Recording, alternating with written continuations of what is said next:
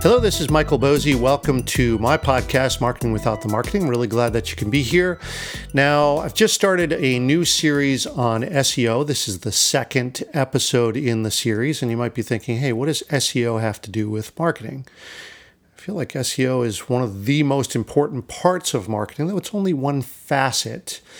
But I find myself doing a lot of work for clients on this, getting a lot of questions about this. And of course, that's become a large part of what I do in sort of, doing online writing for my clients and helping them set up a website or a blog or a podcast or a set of videos or building online courses. SEO plays a part in all of that. Okay, so let's start with a very basic question. What is SEO? SEO, in the way I define it, is about two people connecting. One person who wants to learn something and one person who can teach that something. And I use the word learn very intentionally here because there's a big difference between what you want to know versus what you want to learn. SEO at base starts with Google, right? Starts with people typing a query into Google or speaking a query or whatever, because they want to know something specific, right? A fact, a definition, something straightforward, basic, and simple, right? And you may know that fact, right? You may have the answer to that question, but here's the thing. That's not where you want to focus for SEO because that's very hard to repeat at scale. Because really, there are so many other people out there on the internet who can raise their hand and give the correct answer. And many of them do. And the internet provides limitless possibilities for that. Where you want to be instead is in the space where someone wants to learn something, not to know something. So get away from facts to something that's more of, more than just knowledge, right? Learning is more than just the knowledge of facts, right? It's wanting to go deeper. It's about taking those maybe simple facts and connecting them, building them into a bigger whole, achieving an understanding instead. And in some ways, for people like you and me, it's easier to serve the learner than the person who wants to know. You have to have that understanding that comes with expertise in whatever you do, right? You've got the experience, you know what works, you know what doesn't. And here's the thing, you know how to teach it to someone who's just starting out. You may not even feel like you're a full-on expert in that realm yet. You may be, or feel like you're just learning this yourself, right? But as long as you're a few steps ahead of where that other person is, you are in a position to teach someone who knows less than you about that topic. And this can happen over any topic.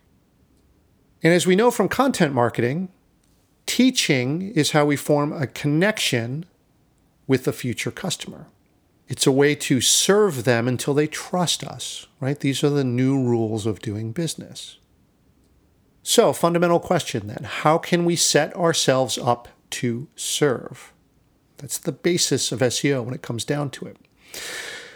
Let's just, for purposes of example, go all the way back to when you want to know something. What do?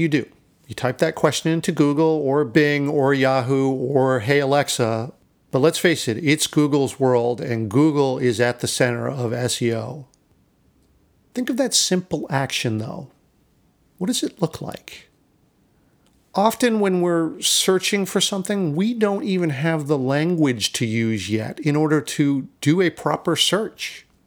After all, we're trying to learn something, but it's often very challenging in that initial stage. But here's the thing. Google is collecting all of this data at the front end. It's recording the struggles that we have in searching for knowledge. There's a language that we use. It's clumsy. It's inexact. It can sometimes be formless and even somewhat senseless at times, right? After all, we don't know exactly what we're searching for yet. However, Google is aware of all these struggles, collects all this data, all of this fumbling around. Google understands it. And as a teacher, and that's what you are in this case, you also understand this. In your particular area of expertise, you have a pretty full set of knowledge, and you may be in a position to teach others what you know. This requires sequence and structure, the two most important things to teaching.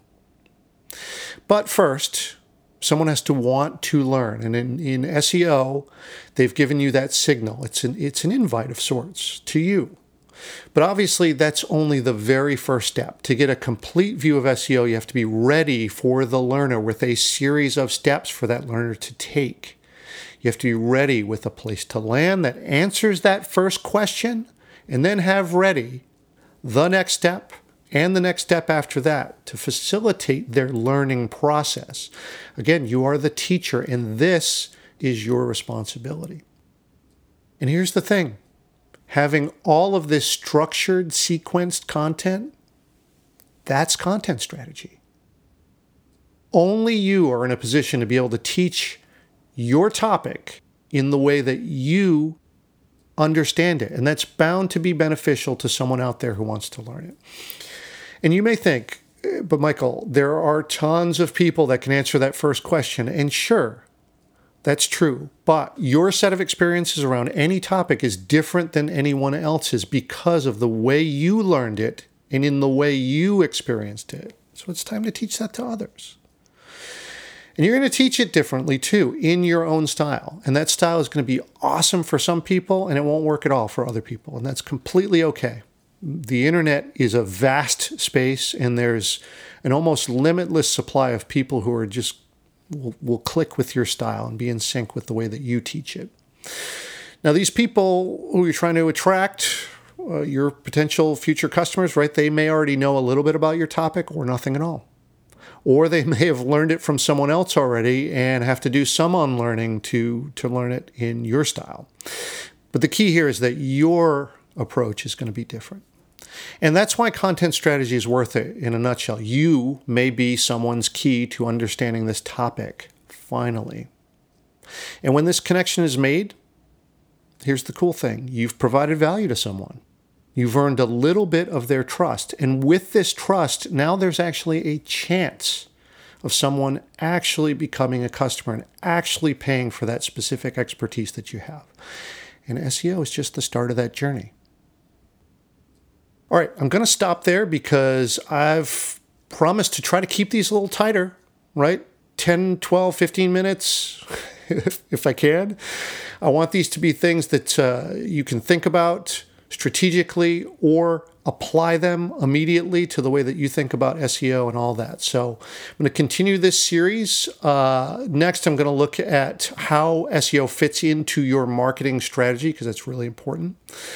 As I've mentioned, I'm building a whole course around this, which is called SEO Basics. And if you want to sign up to be notified when it's ready, it's at controlmousemedia.com/SEO-basics, or you can find all of the courses that are either published or in production now at controlmousemedia.com/courses. Pick the one that you're interested in, sign up for it. I've got a couple free ones there too on how to start a business and the basics of content strategy, and then some paid courses too. And you can sign up to be notified when any of those are actually ready. I left links in the show notes for you so that this is very easy for you to find. And I'll look forward to the next episode on this. I appreciate your attention. I hope that you're getting something out of it. A little more on strategy. Then we're going to dig into some very particular things. So I hope that you'll stay with me in this series. And as always, appreciate you listening. And we'll see you on the next episode.